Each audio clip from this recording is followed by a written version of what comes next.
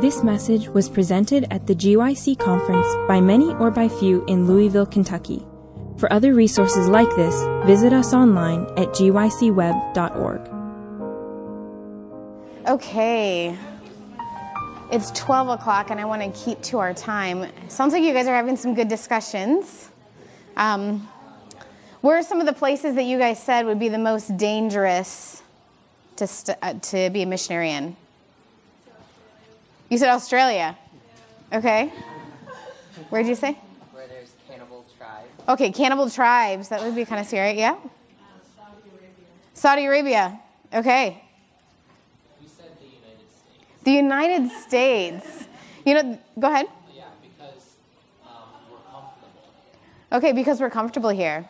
Okay. The United States because we're comfortable here. Okay. Anyone else want to share? Go ahead. Anywhere that you're at that God doesn't want you to be. Wow. Very true. Anywhere you are that God does not want you to be. I would agree. That's probably one of the most dangerous places to be if you're wanting to be a missionary and then you're not there. Kind of like Jonah, right? And even in Jonah's situation, God sent a fish to rescue him. So let's go and have, oh yes, go ahead. Yeah. I was just going to say, I think it depends on what you're scared of. Yeah. If you're scared of like physical persecution or just like your pride. Like for me, like just going to my community college or something was really scary. True. Very true.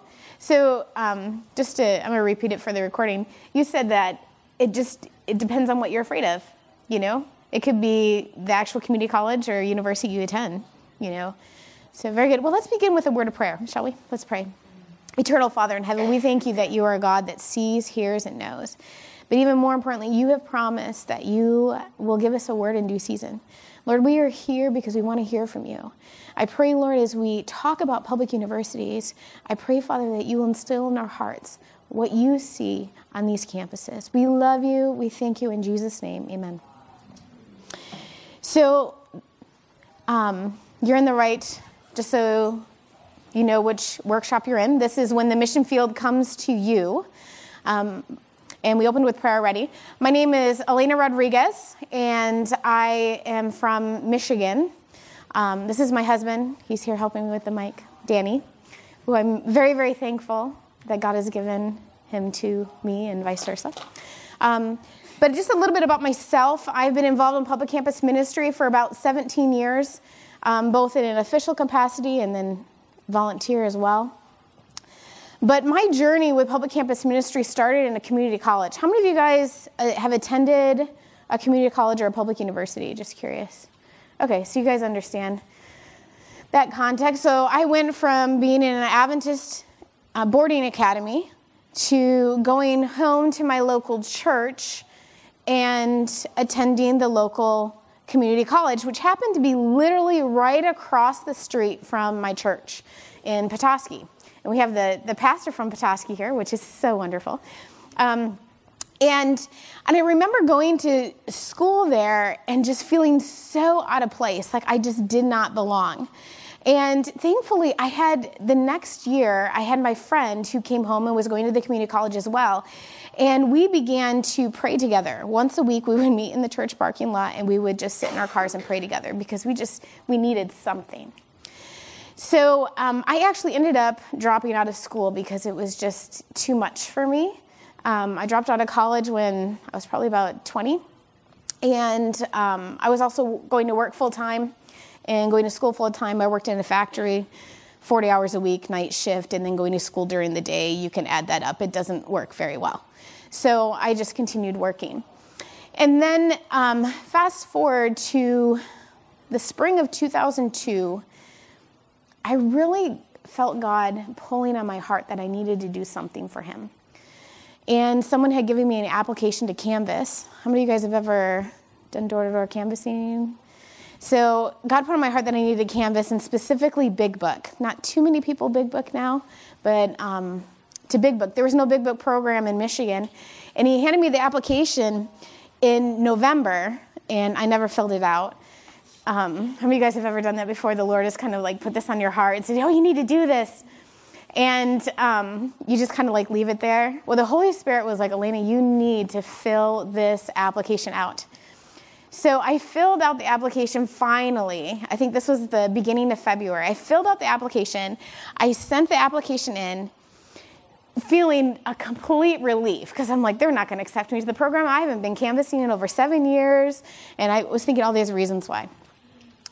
Well, long story short, I ended up canvassing that summer, leaving my job, and I was in a relationship at that time, and I knew that that relationship was going to end, and there was just so many things that were involved. But during that summer, something really significant happened in my life. One being, I began reading the Bible for myself. Because up to that point, I didn't read any of the books of Ellen White because I really didn't see any value in her and in her writings. And I questioned a lot of her writings. And then someone questioned me, why don't you start reading it? And so I'm like selling these books door to door, and so I started reading it. And as I did, I began to read the Desire of Ages, and I discovered Christ for the first time in my life by reading through the Gospels and reading through the Desire of Ages. And I had this transformational experience with Christ. But this was just the beginning. At the end of the summer, I knew that I couldn't go home. If I went home, my journey with the Lord was going to be interrupted.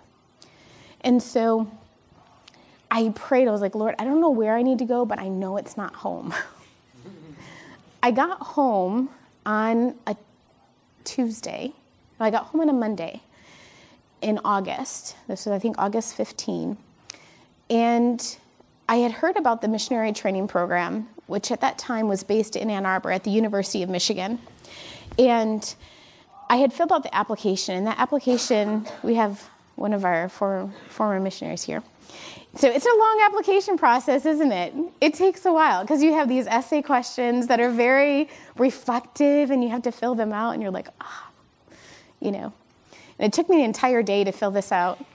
I sent in my application. And God worked in such a miraculous way because the program had already started that Thursday. People had already arrived. And I got a call that night from the director inviting me to be a part of the program and that a scholarship was available for me and that I didn't have to pay because I didn't have a whole lot of money to go. So my car was still packed from canvassing, and I drove to Ann Arbor, Michigan to start my missionary training program, not knowing that this was going to be a life calling.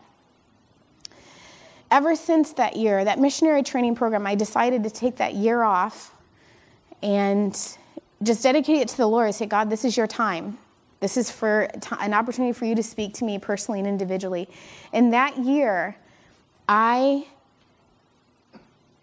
have never been so shaken in my life. Everything that could be shaken was shaken. I watched my grandfather die. That was a really hard moment for me. I love my grandfather.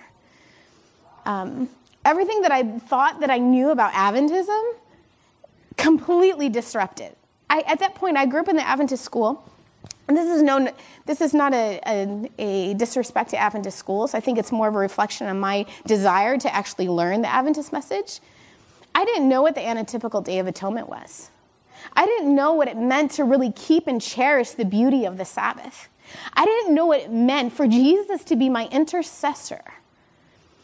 And as I began to discover these truths, my life changed. And the missionary training program was a safe place for me to deal with myself.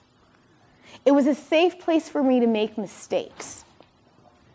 But I want to talk to you today about what God has placed on my heart, and that is public campus ministry. There's a need for public campus ministry, and I want to share that with you today.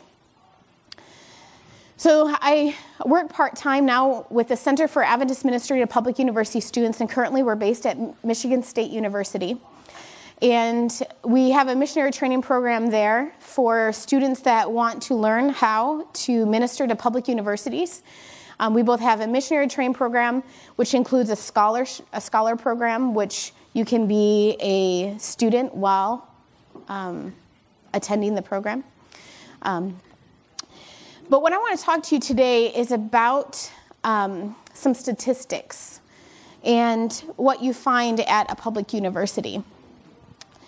So This is actually the law library at the University of Michigan. And it's a very secular university. And specifically, I want to tell you the story of a young lady named Sue. That's not her real name. I changed her name. But she came to study at a university here in the United States from China, from mainland China. And she was actually with an exchange program with the Confucius Institute. And what this is it's an exchange program to help cross-cultural communication between the different universities. She was actually teaching Chinese to high school students while in the U.S. and working on research and that sort of thing. So she came here as an exchange program for 2 years. While she was at a bus stop, a young man came up to her and started talking to her. Now, this young man was in his undergrad at the university there, and they just struck up a conversation, started talking about spiritual things, and it developed a friendship, and he started inviting her to the students' programs that they had there on campus. They would meet on Friday nights, they would meet during the week for a small group Bible study, and every time he would see her, he would always invite her to come. And she'd always be like, no, no, no. But finally, one time, she decided to come. And it happened to be a Sabbath evening that they were closing the Sabbath. Now, picture this. A Chinese young woman from mainland China who has no religion. Her parents are cultural Buddhist. And she comes into this meeting, this home, where a bunch of public university students who are Adventist are closing the Sabbath together.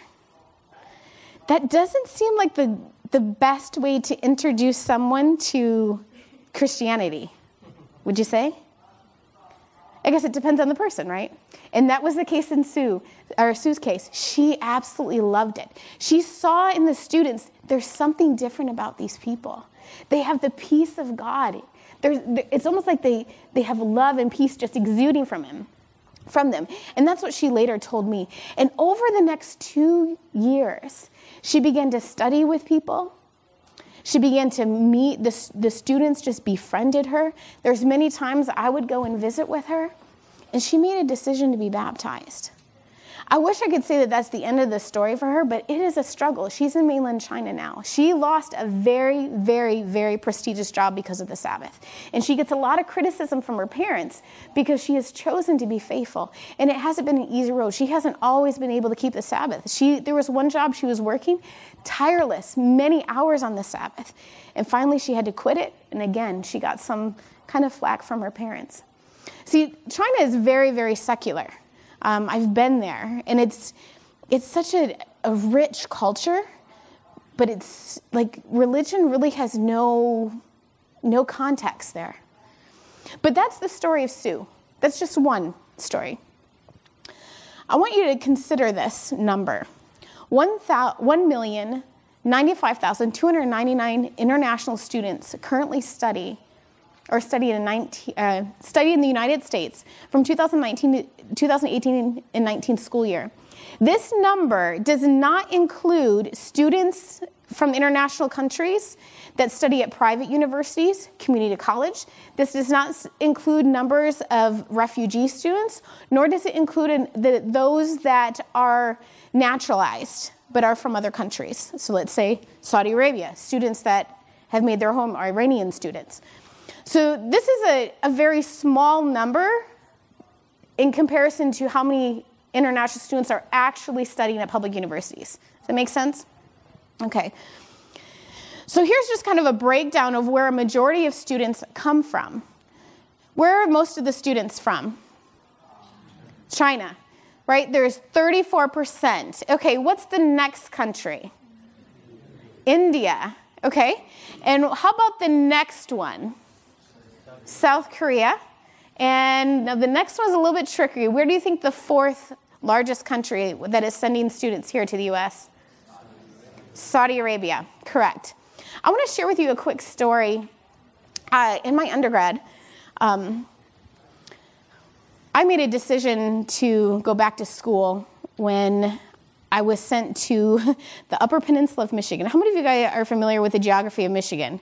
Okay, so the Upper Peninsula of Michigan, for those of you who don't know, is very remote to the lower portion. It's a completely different culture, different people. I mean, and where I was at, all the street names were in Finnish. Okay? If that being Finland, Finnish. Okay? So it's a very different place.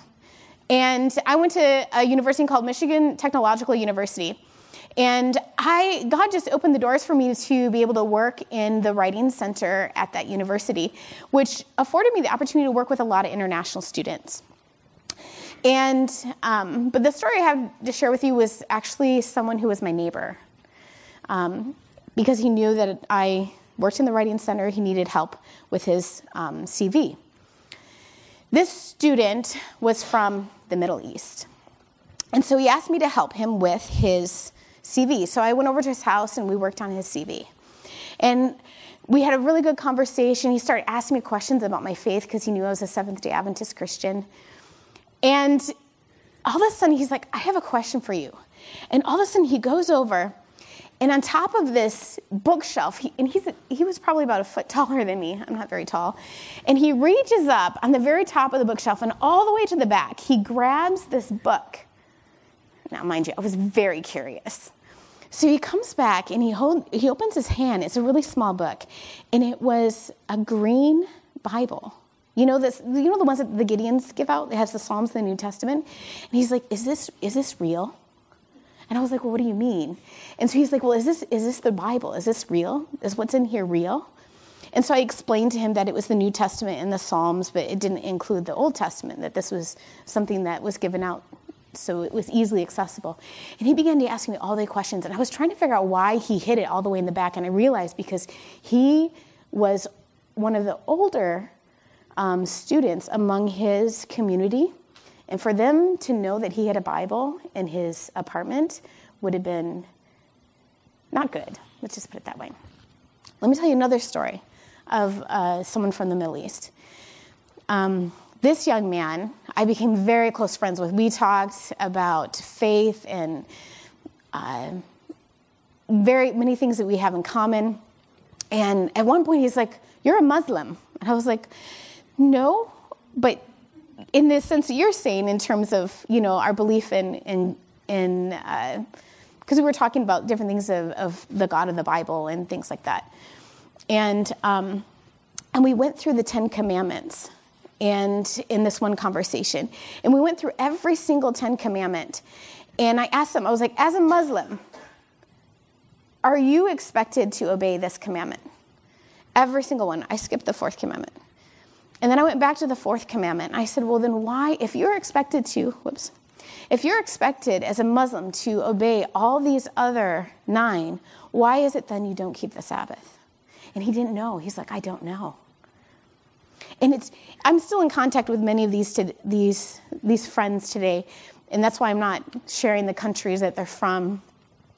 But one thing I can tell you is that on these universities, especially in the Middle East, we have such an amazing opportunity here in the United States because they're coming here.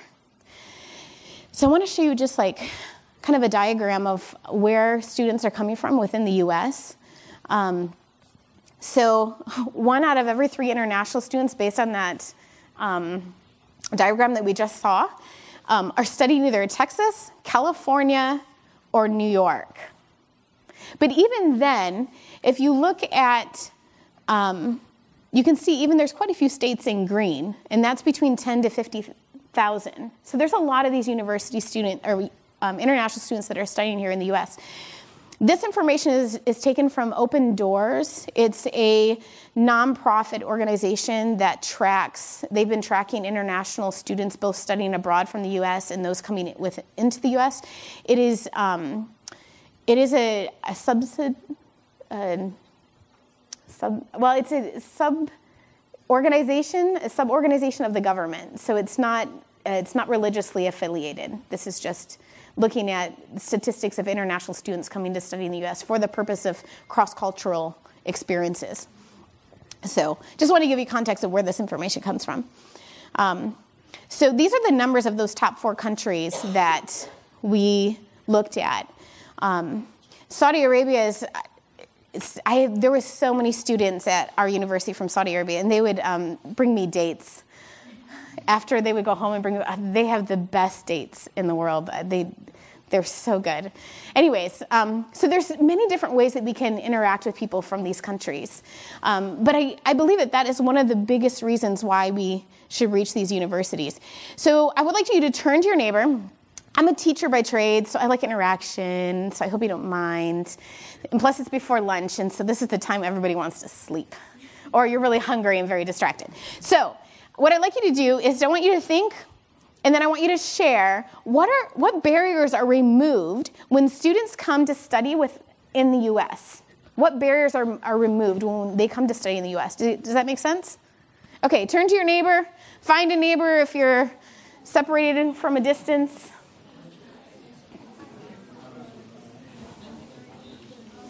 Okay, how about you guys? What barriers are... Well, family, like the one that Mm-hmm. their parents,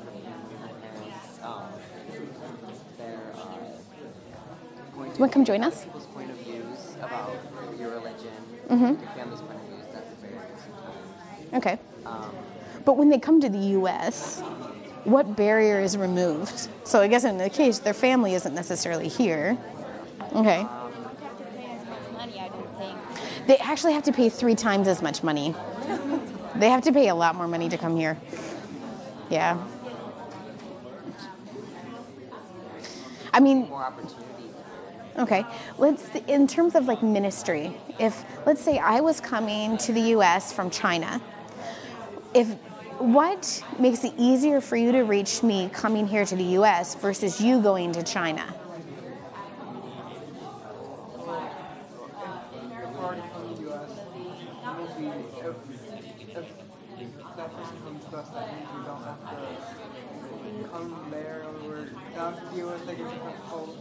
Yeah, exactly. We don't have to learn their language.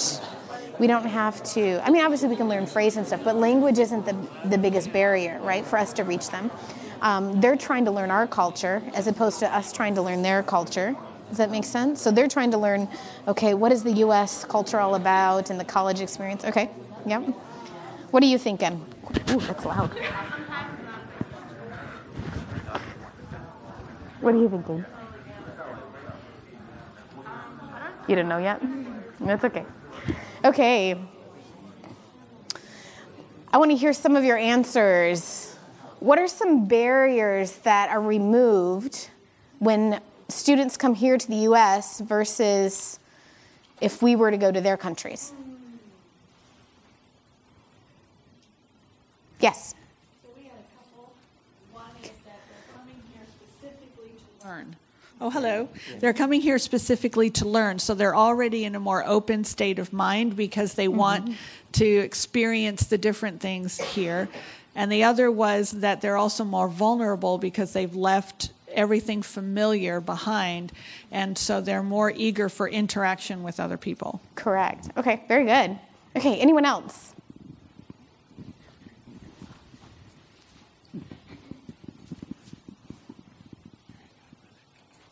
From an understanding point of view, people who coming from other countries, especially China and South Korea, I was sharing with them, their level of education is way higher than United States. So I, number one, don't see why they will come here unless that they just come for the easy school way.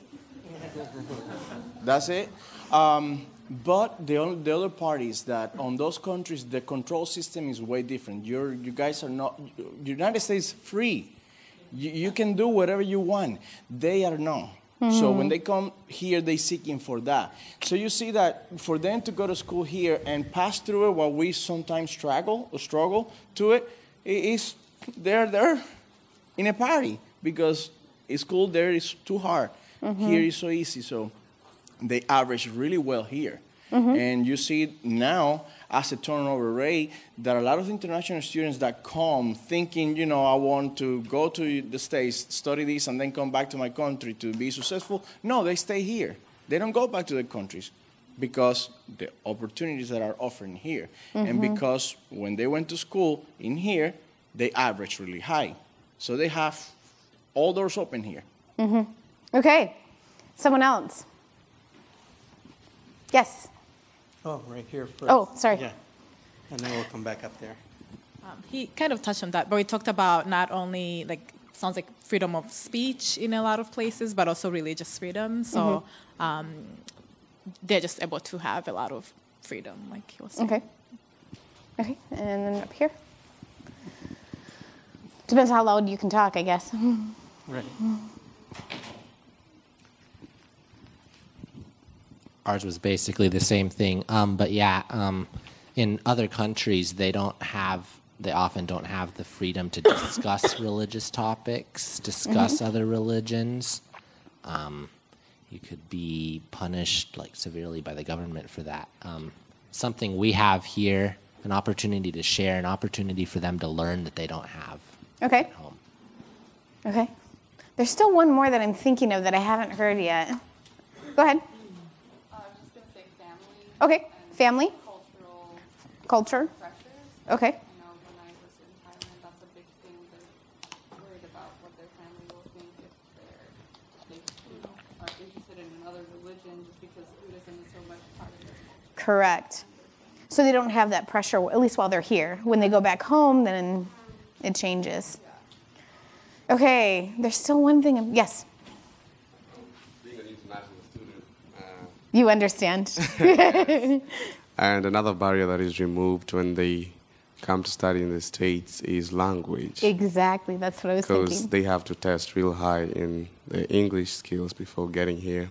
And even those who don't test that high, they have to go through intense English classes on their first semesters. And also, some of their stereotypes are removed when they get here, because maybe they just had one experience with an American in Kenya, where I'm from. And maybe they thought Americans are selfish people. But when they get here, they meet a variety of people, Yeah. and it kind of changes their way of thinking. Okay. Yeah, those were my main ones. Okay.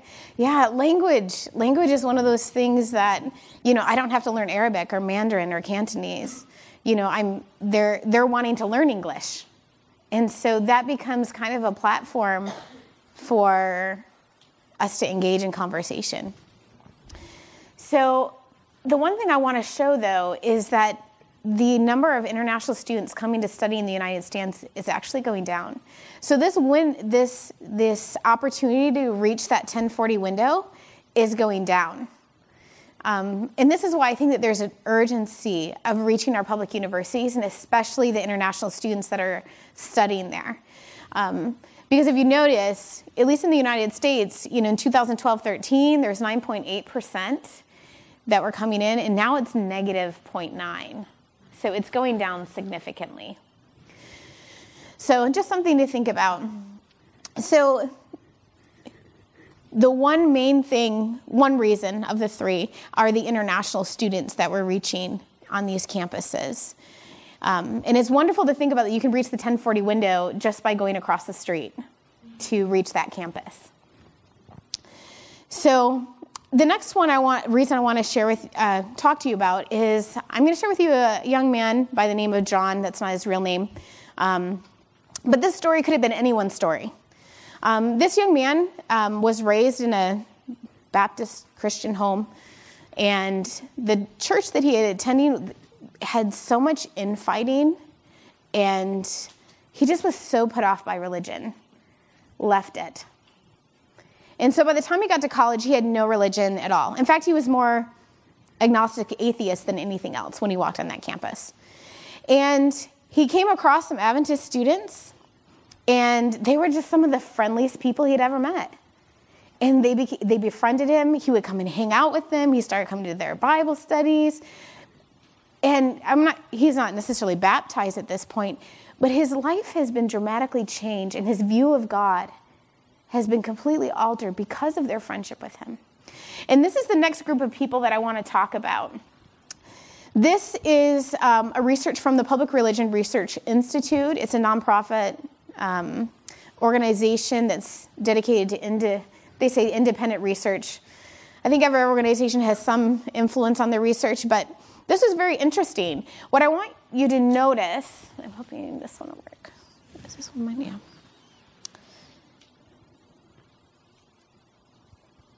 I'm wondering, which one is the... It's the one with the green line in the middle.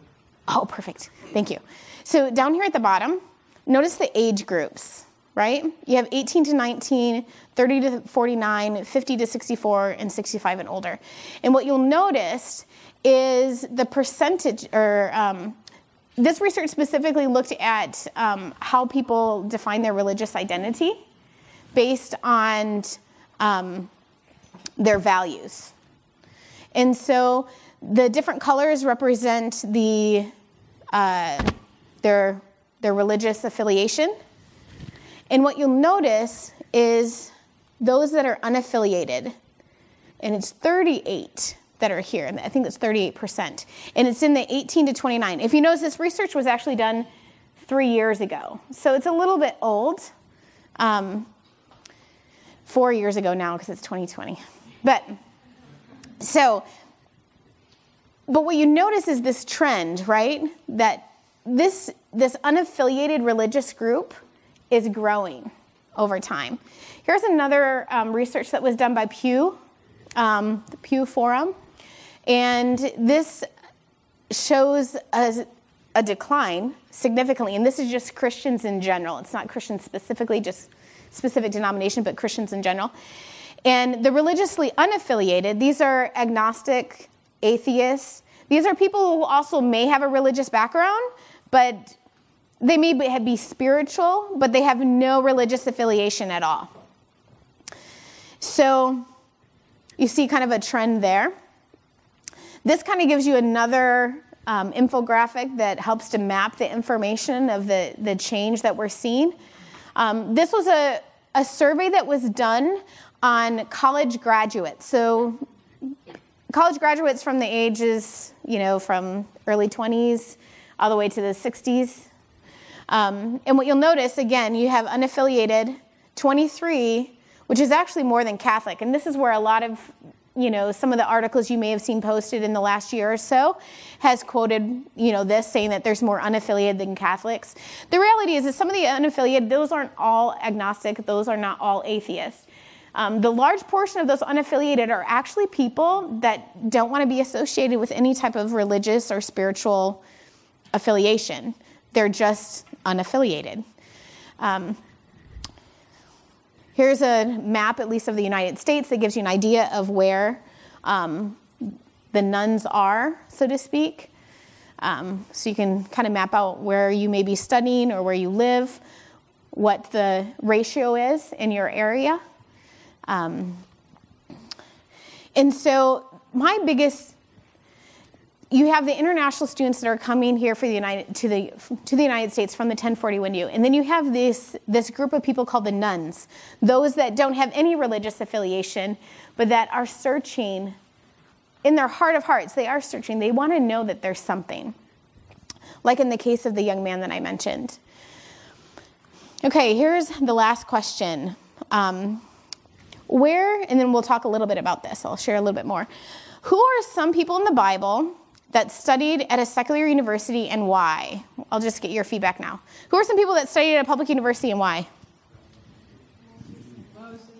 Moses, Daniel, Shadrach, Meshach, and Abednego. Oh, sorry. Joseph, Nehemiah. Yep, he was in the Persian kingdom. Okay, why did these people, let's say Daniel, why did Daniel study at a public or a secular university? He was forced to, right? Okay, how about Moses? He was taken to, right? Did he have a choice in that matter? No. God actually had to re-educate him, didn't he? Yeah. Okay, who else? Joseph. Okay. How about, did you guys know that Paul studied at a secular university? Why did he study at a secular university? Before he converted, he was there. Yes. And I'm assuming that probably even after he converted, that he had to learn, he had to become familiar with the things that the Adventists presented so that he could be able to be more connected with them. Okay. Yeah. In this, I think it was the school of Tychicus, he was studying and he began to reason with them for 2 years. I call that his community college experience. So, because he was only there for 2 years. And he was reasoning with them, and as a result, there was some that were won to Christ, and he began to continue to study with them. So in all of these situations, let me ask you a question now. Why do students go to a secular university now? Why do people study at a secular university now? Christian students or like? Yes. Yeah. I will say specifically Seventh-day Adventist Christian students. Why do they study at a secular university now? Some of you are studying at a secular university, so you have... Okay, it's cheaper, it's more convenient. I heard something. Variety of classes. Okay, so maybe the specific major that you need. Okay. Accreditation. It's also an opportunity to show your faith. You don't show your faith on an Adventist university. Instead, you withdraw from the people of the world in the university, and it's like a handful, what you can count, that goes to an Adventist university and keep their value. Okay, so going to Adventist university can, you don't necessarily have to necessarily share your faith. Even though I know that there's Saudi students that are studying at Andrews University right now that I know that's a great opportunity. But I think the reality is you don't necessarily have that mindset when you're going to an Adventist school because you know that you're surrounded by Adventists. At least that's the assumption. So I want to share with you a story about a young man named Kevin. And that is his real name. And I've asked permission to share his story. So Kevin was from a mid-sized city in Michigan, and he enrolled at Michigan Technological University after going to a community college. He was studying there, and I called him an MIA student, Mission in Action, because we'd sometimes see him on Sabbath, and then sometimes we wouldn't. Because Sabbath was his day to sleep in, because any of you guys know, your schedule is intense, right, when you're studying. Well, he began to come out to Friday night Bible studies. He began to come out to Sabbath afternoon. And it so happened that he actually ended up becoming the president of the organization. He became so involved. But then all of a sudden, he began to withdraw. And I guess something, I wouldn't see him at church sometimes. He wasn't coming to Bible study. And I remember just feeling a deep conviction. I need to meet with Kevin. I texted him, I was like, Kevin, I want to meet with you. And he was like, uh-oh. And I was like, yep, we're going to meet. And so, now mind you, I had a very good friendship with Kevin.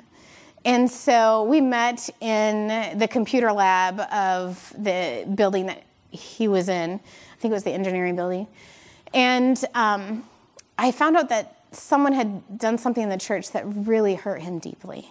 Like, deeply hurt him. And he's like, I'm just not even comfortable going to church anymore. And I don't know if you guys have ever known someone that's had that experience. I didn't even know this was happening. I didn't even know this was going on in his mind. And so I apologized on behalf of the church. And I said, I'm so sorry that you've had to face this. But I told him, I was like, Kevin, I don't want you to become a statistic. I care too much for you to see you just walk out the door. Because he was becoming a statistic. He was about to just walk out the door and just not come back to church.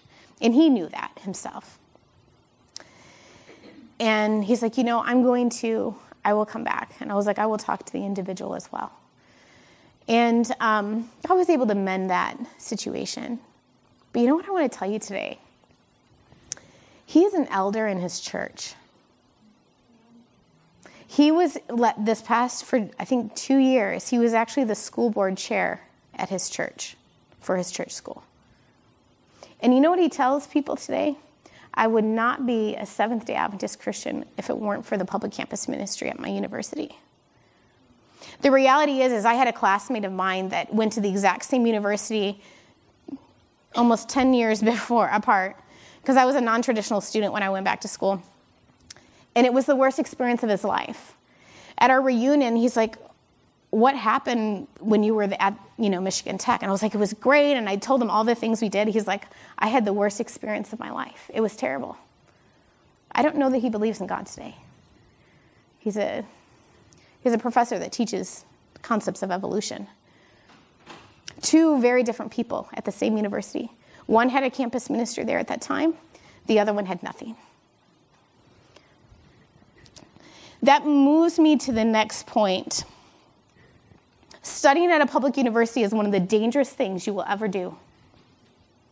I enrolled at Michigan Tech for no reason but to start a campus ministry. I had no intentions of graduating. I did not care about an education as the world considered an education. Because the reality is when you go to these universities, they're teaching you things that will brainwash you. And I can say that because I realize that. Oftentimes, young people, we go to school because we want a good job. We go to school, and I'm saying this is the same thing if you go to an Adventist university or if you go to a public university. You go to a university because you want an education that's going to give you what you're looking for in life. And there's nothing wrong with wanting to be having stability. There's nothing wrong with wanting to be able to provide for a family. But that should not be your focus in why you go to a university. That should not be your focus in why you choose any major. There should be one reason and one reason only, and that is to be a missionary for God. Whether it's in engineering, whether it's in IT, whether it's in teaching, whether it's in mortuary science. Whatever reason you're going to the university, if it's other than being a missionary, then you're there for the wrong reason and you're in danger. I want us to look at these texts. If you have your Bibles, look with me at Colossians 2, verse 8. If I could have volunteered to read that. I left my Bible in my backpack, which I don't know where my backpack is right now. Oh, it's right there. So if someone could read that for me. Colossians 2, verse 8. Okay, go ahead. Nice and loud. Beware lest anyone cheat you through philosophy and empty deceit, according to the tradition of men, according to the basic principles of the world, and not according to Christ. Okay, so it's this idea of teaching based on men. What does the world teach you? What does the world teach you why you should go to school? To get a job, right? All about the GDP, right? Yeah. So that gross product, So how much you can contribute to society financially, right? That's what the world teaches you. And it's saying, do not listen to teachers that are teaching you about the principles of the world. And that's what these professors are doing. Okay, let's go to the next verse. James 2:27. Can I have another volunteer to read that? James 2:27. Nice and loud. There is a mic if... Oh, then it's... No, it's 127. Sorry, it's 127. That's not 227. It should be about pure... It's 121. It's pure religion and before the Lord is this. 127. Okay, thank you. That should be 127. At least I remembered. Okay, someone want to read that? Pure and undefiled religion before God and the Father is this, to visit orphans and widows in their trouble and to keep oneself unspotted from the world. Pure religion? What is that last thing? To keep oneself what? Unspotted from the world. Going to a public university is a dangerous thing. Why? Because you will become spotted by the world.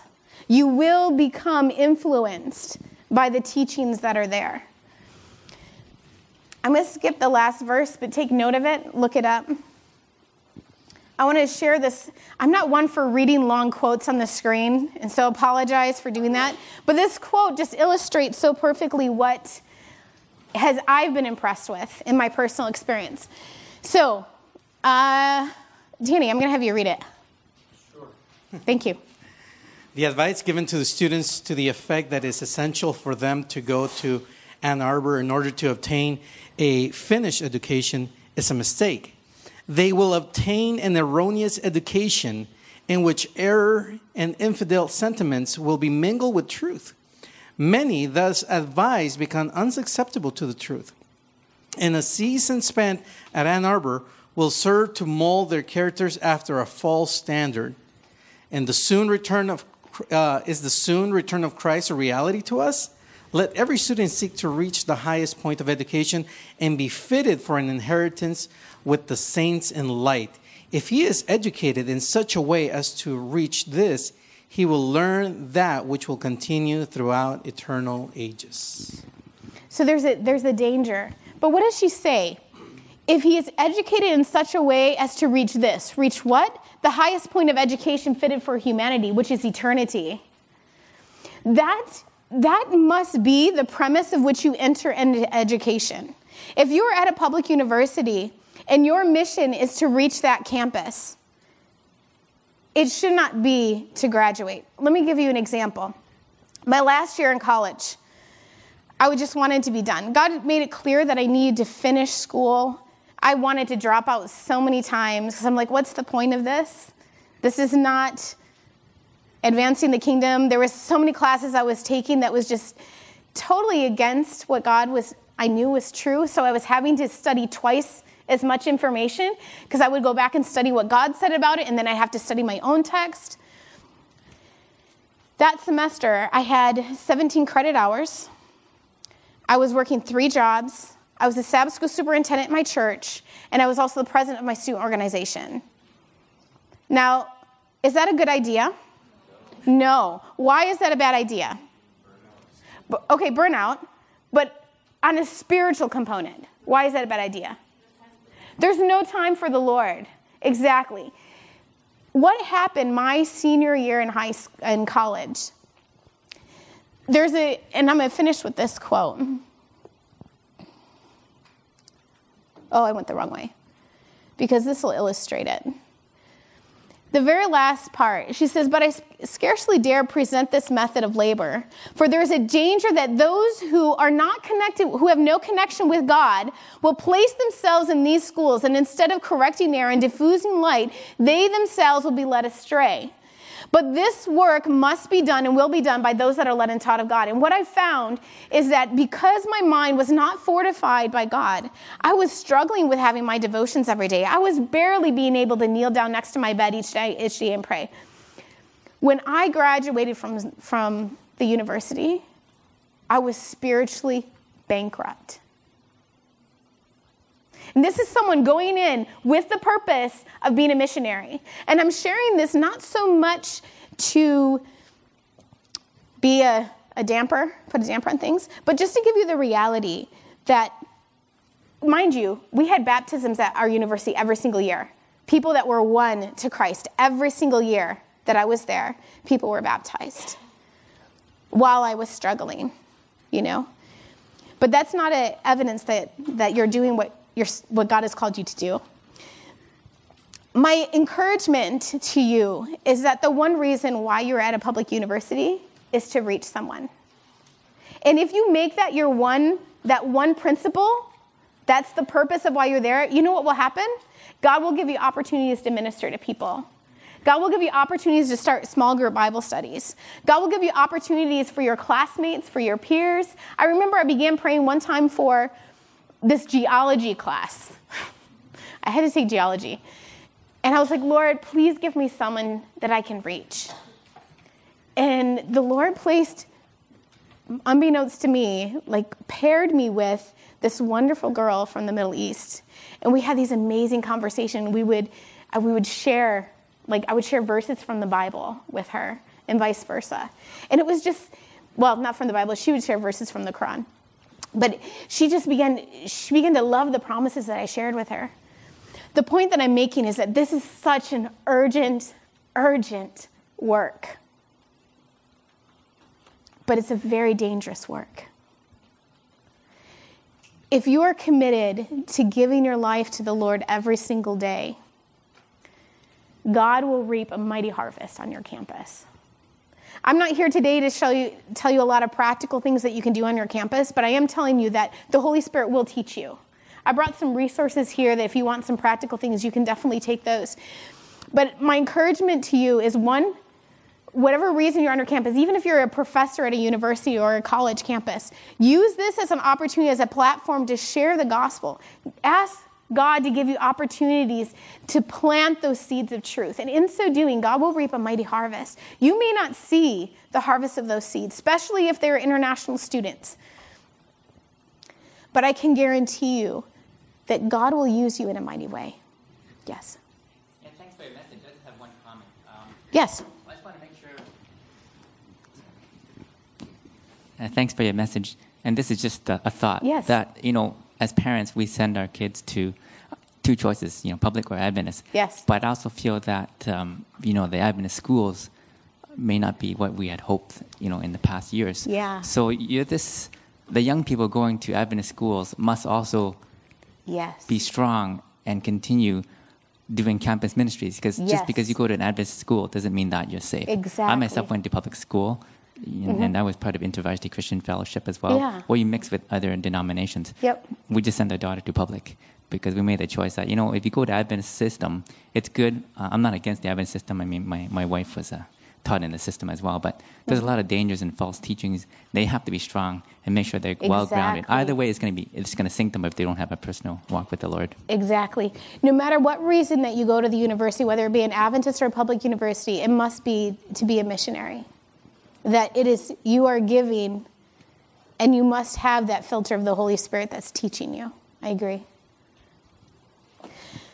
Any other questions or comments? Yes. And this will be the last one.